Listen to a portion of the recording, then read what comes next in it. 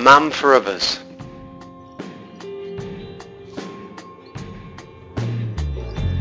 My name is Father Andrew Kingham, and I'm from the east of Scotland. And I told my parents when I was about 12 that I had this idea about becoming a priest. And their advice was very much to continue at high school and get the kind of qualifications I needed for university.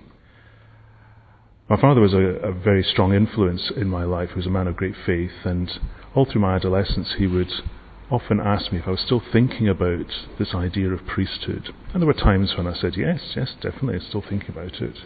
Now, there were also other times I remember when it was the furthest thing from my mind. I would say, definitely not. There's no way I'm going to become a priest. And so I blew hot and cold all through my teenage years.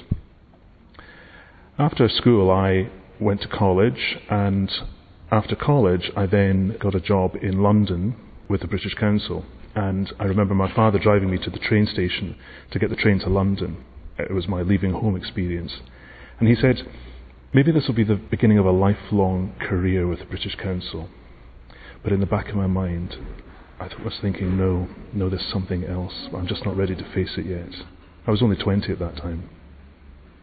I went to London. London was a big city, very strange, almost a foreign city really, in the late 80s. And it was my first experience of seeing real poverty in the streets. My place of work was just off Trafalgar Square, and often I would find myself going into Westminster Cathedral after work for the 5:30 Mass.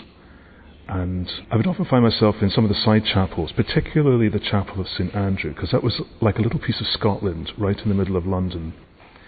And I would be sitting there thinking, Lord, what do you want me to do with my life? I was always praying. I always had the sense that God was calling me to something, and that I wasn't quite ready, and I just needed the courage to be able to say yes to Him.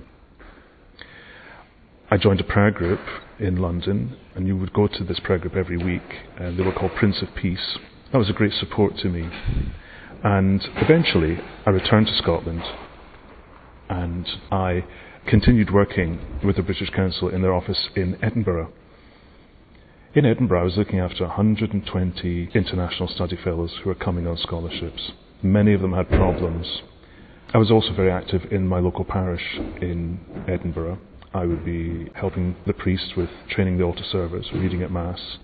And RCIA was just beginning in the Catholic Church in about 1988, and I was involved at the very early stages, about the age of 22, with RCIA and being in an RCIA team. So gradually, more and more people in the parish would keep saying, what year are you at now in seminary? And I would say, but I'm not a seminarian. They said, well, we just saw you helping Father, and we just thought you were from the seminary here in Edinburgh. I said, no, not at all. And then I would go to the cathedral in Edinburgh with my parents, and we sang in the diocesan choir, and we'd go every year for the Chrism Mass. And one year I remember being there and thinking, having this strong sense that I should be up there with all those other priests around the altar. I told my father this. He said, just hold on to that thought. There would be other times I'd go to Mass, and it would be as if the readings were speaking directly to me. There were so many very strong confirmations, signs that God was calling me to this. And it was coming from out of the mouths of people I knew and parishioners. I even remember once standing at my kitchen sink, looking out over the park, and two priests walking past. And I'm saying, while I'm washing the dishes, Lord, will you stop doing this? Will you stop putting priests in front of me? Eventually, one day I was in the office, and there was a student, a study fellow, postgraduate, who had all sorts of problems. I can't remember what the problems were, but that wasn't the matter. I spent a lot of time with him, listening to his difficulties. Over the time there, I found I didn't mind listening to people's problems, and I could be of some help. I think I was with this chap for about an hour, and showed him to the door. And our receptionist, who was what we would say an inactive Catholic, said to me, Andrew, I couldn't do what you were doing. I said, you're so good with the students, listening to all their problems. I said, well, I'm just doing my job. She said, no, you're just like Andy on the radio. Now, Andy was a priest who had an open line on a Saturday night where people used to phone in with all sorts of problems from all around the local area. And her next words were, "Have you ever thought of becoming a priest?" I was absolutely terrified by what she said. I was shaking like a leaf, and I looked at my watch and I thought, oh my goodness, is that the time? And I shot back upstairs to my desk. I was just trembling. Why did she say that? Because I had been thinking about it. And then not long after that, I was walking back to my flat, and I eventually just found myself saying, okay, God, I'll do this. I'll do this. Just give me a break. But of course, God doesn't give you a break. Once I'd said I would do it, things happened very quickly. I ended up in seminary. I remember Pope John Paul II's visit to Great Britain, particularly to Edinburgh in 1982.